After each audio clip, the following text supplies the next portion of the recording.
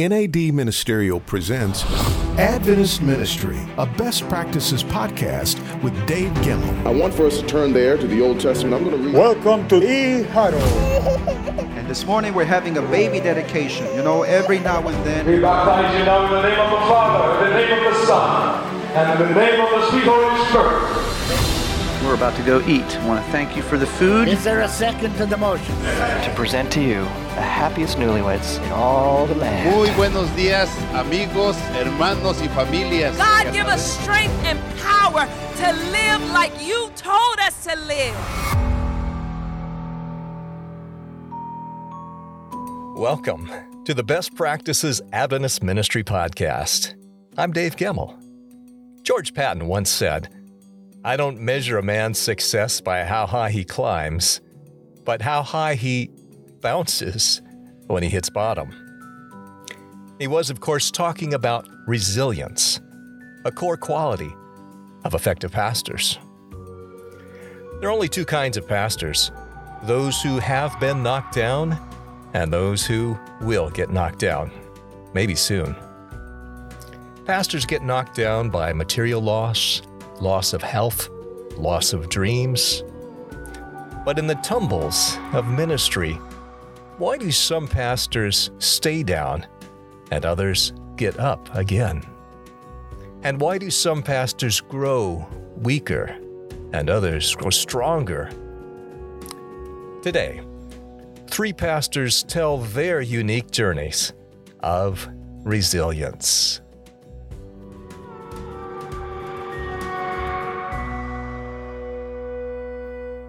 In Act 1, Dan Martella shares how he lost everything in the Paradise Fire. So we decided to evacuate from the east side of town to the west side of town to take the most common exit out of town.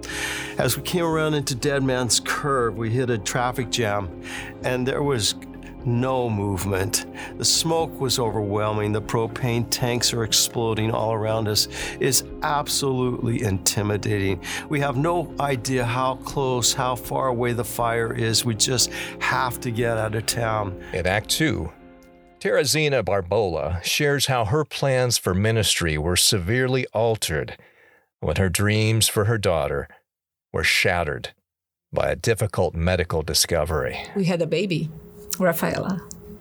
When she was 7 months, we realized that she was different. And from that point on, we started with a lot of exams and a big journey with all kinds of tests and exams. And in the end, she got the diagnostic of autism. And her autism is not simple or light. It's a very severe level of autism. And finally, in Act 3, you'll meet Clayton Feitosa, who faces a life-threatening illness that continues to throw curves at him to this very day. But it was very scary at that moment. I was quite young. I was 36, and I had 2 young children in the house. And when you're that young, you don't want to hear the words, you have cancer. It's very frightening. Our website, nadministerial.com, has links and resources if you want to go deeper. Just click on the podcast tab. Now, let's get started. Act 1, Dan Martella. Dan is the administrative pastor of the Paradise Seventh-day Adventist Church. Let's listen as he describes what it was like to lose everything in the Paradise Fire. So on November the 8th, 2018, my wife gave me a call from her office to tell me that there was a wall of fire coming towards town and that the entire town was under evacuation orders. I knew this was serious, but we had no idea how serious this could be, but it was time to get out. So I quickly began to grab the family pictures, our computers, our important documents, a few days worth of clothes, and get those thrown into the car. And by now, Linda was home gathering a few last things herself, and we headed out into the smoke. So we decided to evacuate from the east side of town to the west side of town to take the most common exit out of town. As we came around into Dead Man's Curve, we hit a traffic jam, and there was no movement. The smoke was overwhelming. The propane tanks are exploding all around us. It's absolutely intimidating. We have no idea how close, how far away the fire is. We just have to get out of town. And finally, we saw a side road open to the left, and we took that side road around to the last clean exit out of town. I asked Dan to share what is going on inside him as the chaos is unfolding all around him. You know, when you go through and you see the smoke just pouring off the mountaintop, you know, there is so much unknown. You don't know what's happening back home, and you keep hope alive that everything's going to be okay. But the next day over lunch, we got word that our church had burned to the ground. Everything lost except for the well house. And the burning question for all of us is, what's the condition of my house? I want to know. So when I found out that one of our hospital chaplains was able to get in, and I knew he didn't live far from my home, I said, hey, Tom, could you go check my house for me and take some pictures? And so Sabbath afternoon, we got the text message, we got the pictures, we got the I'm so sorry notice, your house is gone. We had the picture there of the heap of ashes, what was left. At that point, life goes into this surreal zone where you can't focus, you can't engage. As the days and the weeks unfold, you're dealing with this unrelenting fatigue because the adrenaline is wearing off. You're living in a constant state of anxiety, wondering, where am I going to live? How will I take care of my family? Will there be enough money in the insurance to take care of us? How is this all going to play out? You deal with a lot of that kind of stuff. And then when it comes to doing life and ministry together, you're not the only one going through these staggering losses. So is everyone else. And so you have to interact with each other in this difficult, overwhelming environment. And so the challenges are very, very real. So I asked Dan, how do you lead a community that has faced so much loss when you personally have suffered incredible loss? Our church was significantly hit by this. Between the Paradise Adventist Church and the other area churches, 390 Seventh-day Adventist families lost their homes. And everyone else that lived in Paradise or on the ridge there was displaced. So, there's a high level of chaos, a high level of loss.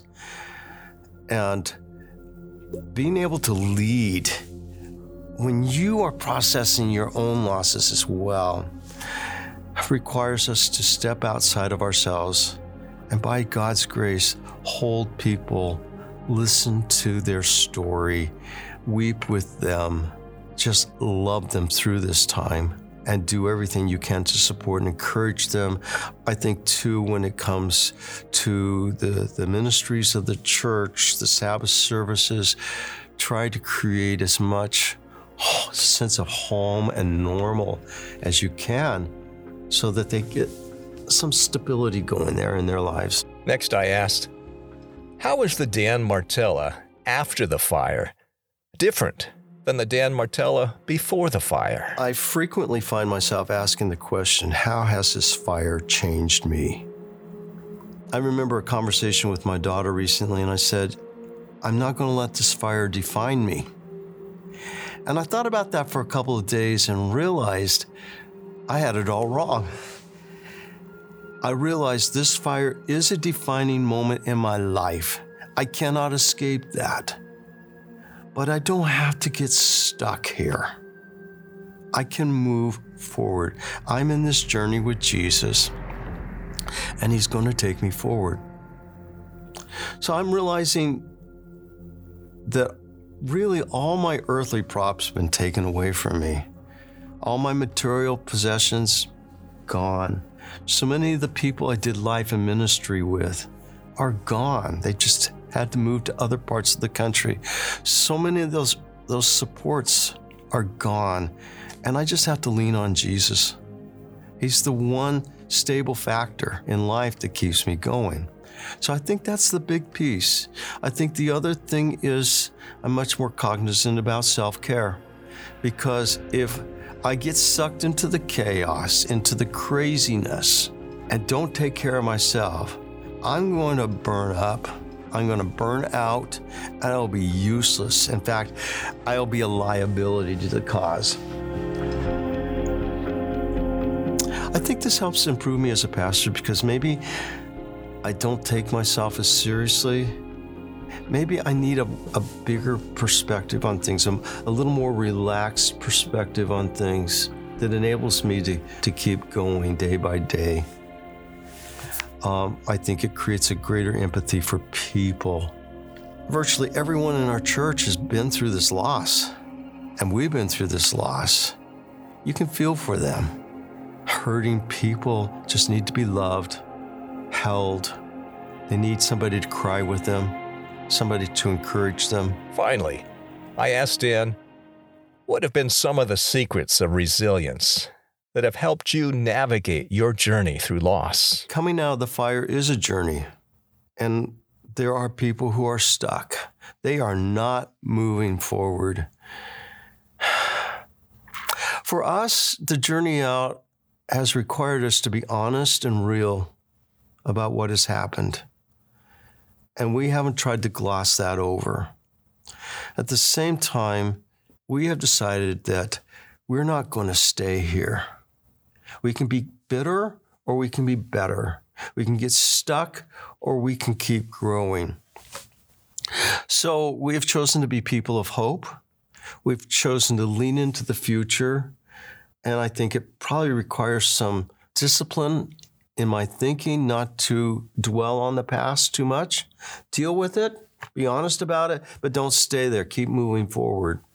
I've learned that resilience is not just a matter of enduring. Resilience is a matter of recharging day by day. It's a matter of one-on-one time with God every morning, getting plugged in, charging up for the day. It's a matter of self-care and how I think, how I manage my life, how I take time to relax, take time to release those stresses by taking a bike ride in the park, going to the gym, working out, whatever it takes. It's just, I have to take care of me so I can take care of others. Thanks, Dan, for that intimate view on tragic loss. There's more to Dan's story. We've also got his wife Linda's perspective. We're also putting together a documentary for the next Called convention. Check out our show notes for a fuller story of Dan and Linda's journey. Act 2. Teresina Barbalo, pastor of 3 churches, one of which is a church plant, and the other a replant. Few pastors have demonstrated more resilience than Pastor Teresina. I had the great privilege of sitting down with Teresina for a couple hours, and I started by asking her what her definition of resilience is. Let's say it's a capacity or a way that people find to just face a lot of struggles and sometimes impossible things to face. And they just move forward and they fall, but they get up and just keep walking. Pastor Barbalo has seen more than her fair share of struggles. As a theology graduate in Brazil, she was rejected from ministry because she was a woman. Eventually hired in the United States, but still not taken seriously by her congregation. But she persevered in ministry, pastoring not 1 but 3 congregations. We'll have to tell those stories another time because today she shares her ongoing personal struggle within her family. And then we had a baby, Rafaela. And she's our only one daughter. And when she was 7 months, we realized that she was different. And from that point on, we started with a lot of exams and a big journey with all kinds of tests and exams. And And in the end, she got the diagnostic of autism. And her autism is not simple or light. It's a very severe level of autism. I asked her what was going through her heart when she learned of the diagnosis. As I said, we was devastated, with the diagnostics. It was, we never imagined that. Especially, it's interesting. It's just a human way to evaluate things when you are in a very hard situation. You think you look around, and you say, wow, why me, And everyone, get their normal babies and they just, and then you say, wow. So we were devastated, of course. And then we moved, and then we started to learn. And I remember one of the psychiatrists in Brazil, I was asking, how about the future? How about when she gets, she's a teenager and so on, so what's going to happen? And I remember he said, don't think about that. Think about that when you are there. So it's a biblical thing, so he was right. And I tell you that if I thought about that and if I knew that it would be so hard as it is now, I don't think I would be able to, move on. Because it got worse and worse, the level of autism. So I don't know if you know, but autistic kids, they can be very frustrated. So when they get frustrated and they cannot communicate the frustration, they get very upset. And many times they cannot control this. So they can become aggressive. They can have self-injuries. They can engage in destroying the environment or something in order to express, to speak. It's so difficult to them. And I learned this in this journey, and as she got older and older, these things were getting worse and worse. So when we went to the seminary, Andrews, I thought it was a kind of vacation time, in ministry, because some said, seminary is so fine, it's so good when you go. So Potomac Conference sent me there, and we were excited that I would be studying again. So I was very excited, thinking that it would be easy. I tell you, it was the worst period of our lives because of her health. So she developed another illness called catatonia. It's a mental illness as well, added to the autism, which causes rigidness of muscles and depression, more depression. And the journey was so hard. And she also developed an eating disorder. This was the worst thing to me.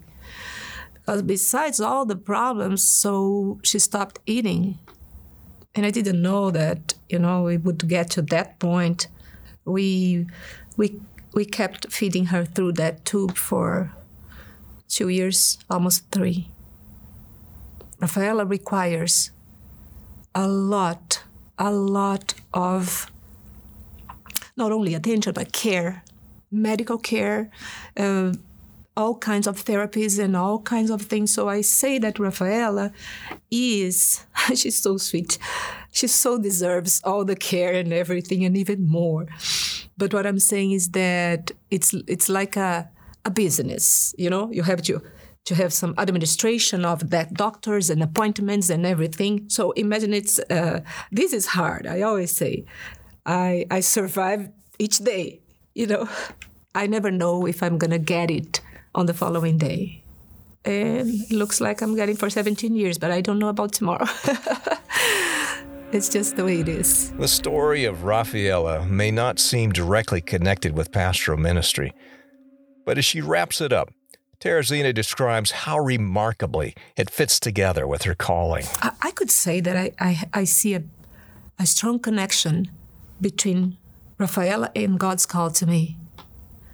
I see God working through her to bless me, to help me, because she's so dependent. She needs 100% of assistance for everything, to eat, to simple things of life. So I am always concerned that who is going to take care of her if it's not me? And this makes me stronger, because I say, wait a minute. I cannot just, give up or be tired and so on. So I I don't know, but some energy just come and I just move on. So that's why, and even for ministry, so in ministry, that's why I made this connection, because even in ministry, so when it's really challenging and things happening and so on, so I looked at her and I said, hey, it's also for her, I have to move on. She's a part of all these things since the very beginning. So actually, she's the reason, not the reason, but the way God found to not call me back. He called me, but to confirm my call, his call to me. Thanks, Teresina, for encouraging us to keep going in the midst of struggles. Of course, that's only one part of her amazing story of resilience. Go to our show notes to find out more about Teresina Barbalo. And by the way, we'll be documenting her story at the next called convention. Act 3, Clayton Feitosa. Clayton Feitosa has served as a missionary, conference administrator, mission president, and now serves as the pastor of the Living Word Seventh-day Adventist Church. Listen to his remarkable story of ongoing resilience.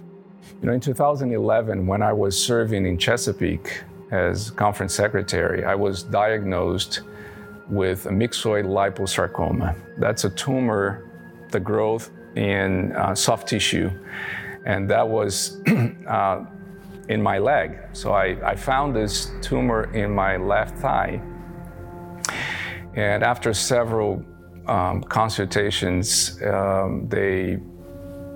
they said that it was a malignant tumor, and I had to go into surgery right away and receive radiation treatment. So I did all of that.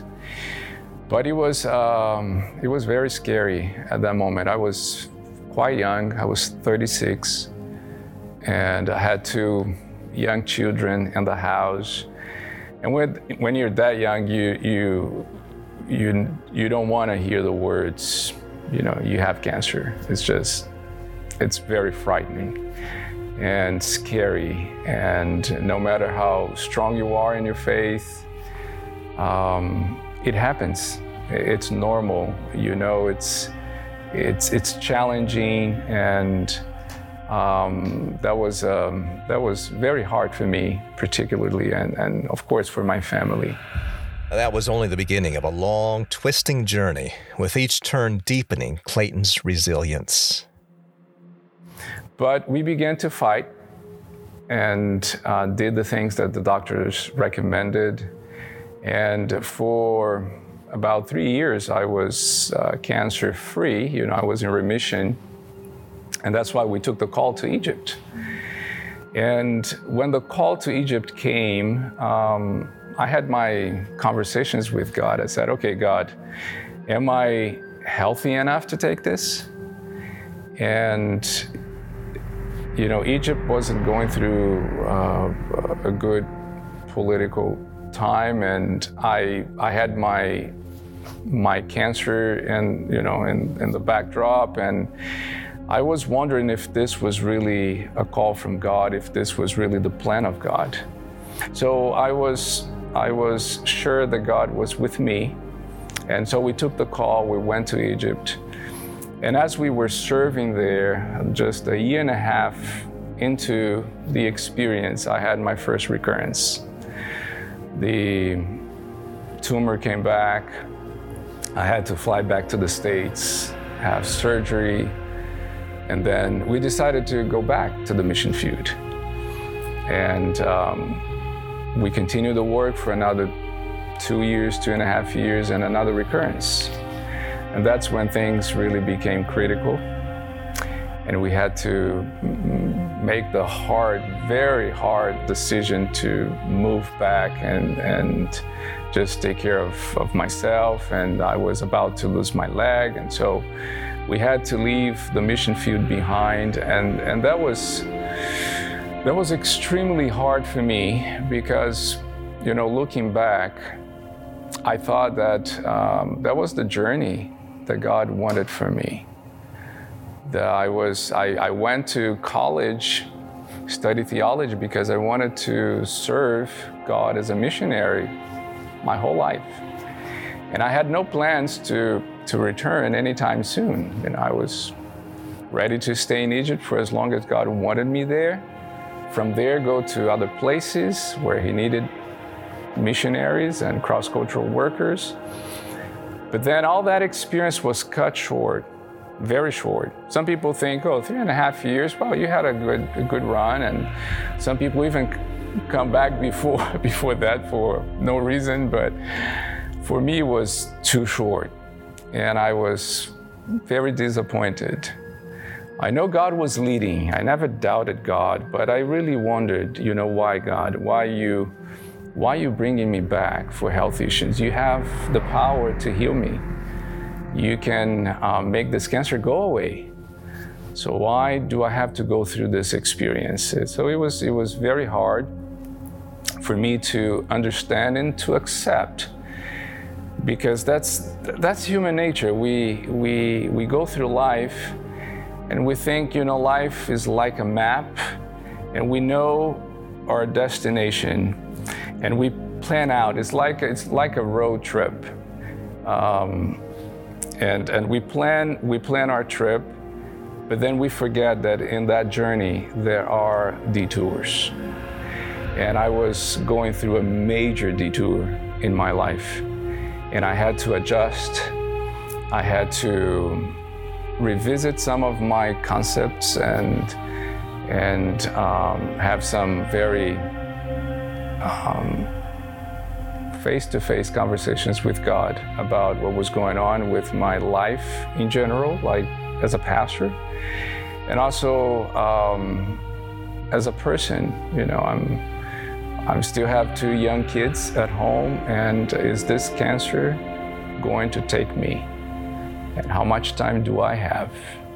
And in my cancer journey, I really came close to God in many ways.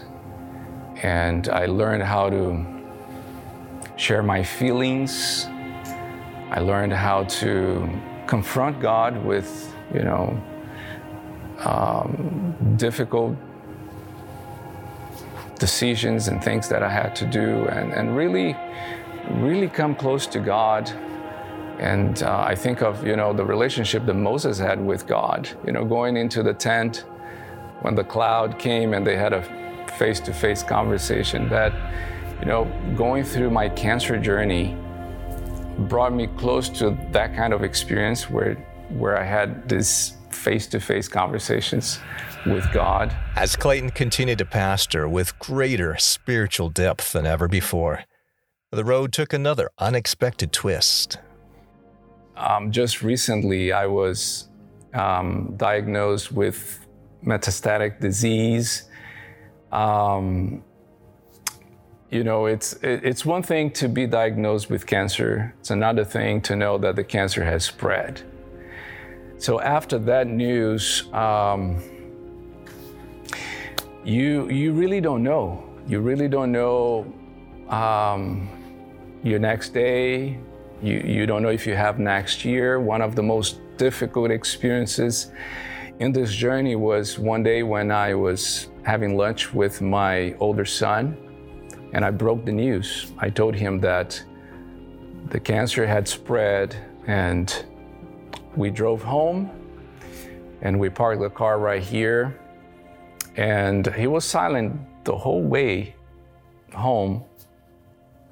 And then when I parked the car, he looked at me and he said, "Daddy, how much time do you have?" And I said, "I don't know, son, but I have today. I have tomorrow." So when I think about what I'm grateful for, I'm grateful for life. I'm grateful for today. I have today. I hope to have tomorrow. And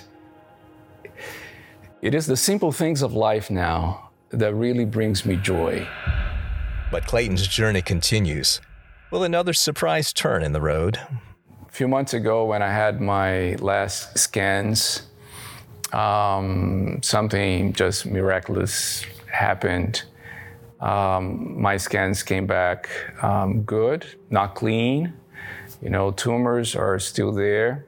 But for the first time in many years fighting this cancer, the scans brought good news. The tumors are not growing, no new tumors, they are actually shrinking. I don't know if this is the beginning of, something great, really great, and cancer-free life. I don't know, but I don't worry about that anymore. I know my life is in God's hands, but now I can say that I am enjoying a season of peace, of joy, of gratitude that I had not experienced in a long time. When I think about what I'm grateful for, every time I wake up in the morning and I see another day, I'm very, very grateful for. I don't take life for granted anymore. Every day is a gift from God. My friends are a gift from God. Every time I preach in this church, every Sabbath I preach in this church, is truly a gift from God. So I'm grateful for life and the simple things of life that God gives me every day. Thanks, Clayton, for allowing us to walk along with you in your unpredictable journey. Be assured, you're in our prayers. Special thanks goes out to Kimberly Moran for sharing that interview with us. Kimberly is the editor of NAD's Adventist Journey. For the story that she wrote up on Clayton and for a video of this interview, go to our show notes on nadministerial.com/podcasts. I hope this episode has been as insightful and inspiring for you as it was for me. These stories all remind us that pastors face unique challenges, and it's how we respond that reveal our resilience. Thanks for joining us for NAD Ministerial's Best Practices Adventist Ministry Podcast. We're available on all your favorite platforms, so please like and share and subscribe so you'll be notified when new episodes are posted. We're here to help you grow. Keep going, but most of all, keep growing for God's glory. Adventist Ministry. Adventist Ministry Podcast is a production of NAD Ministerial. Executive producer Ivan Williams. Designed by Halloran Hilton Hill for NAD from Anything is Possible. Written and produced by Dave Gemmell. Edited by Taizi Snyder.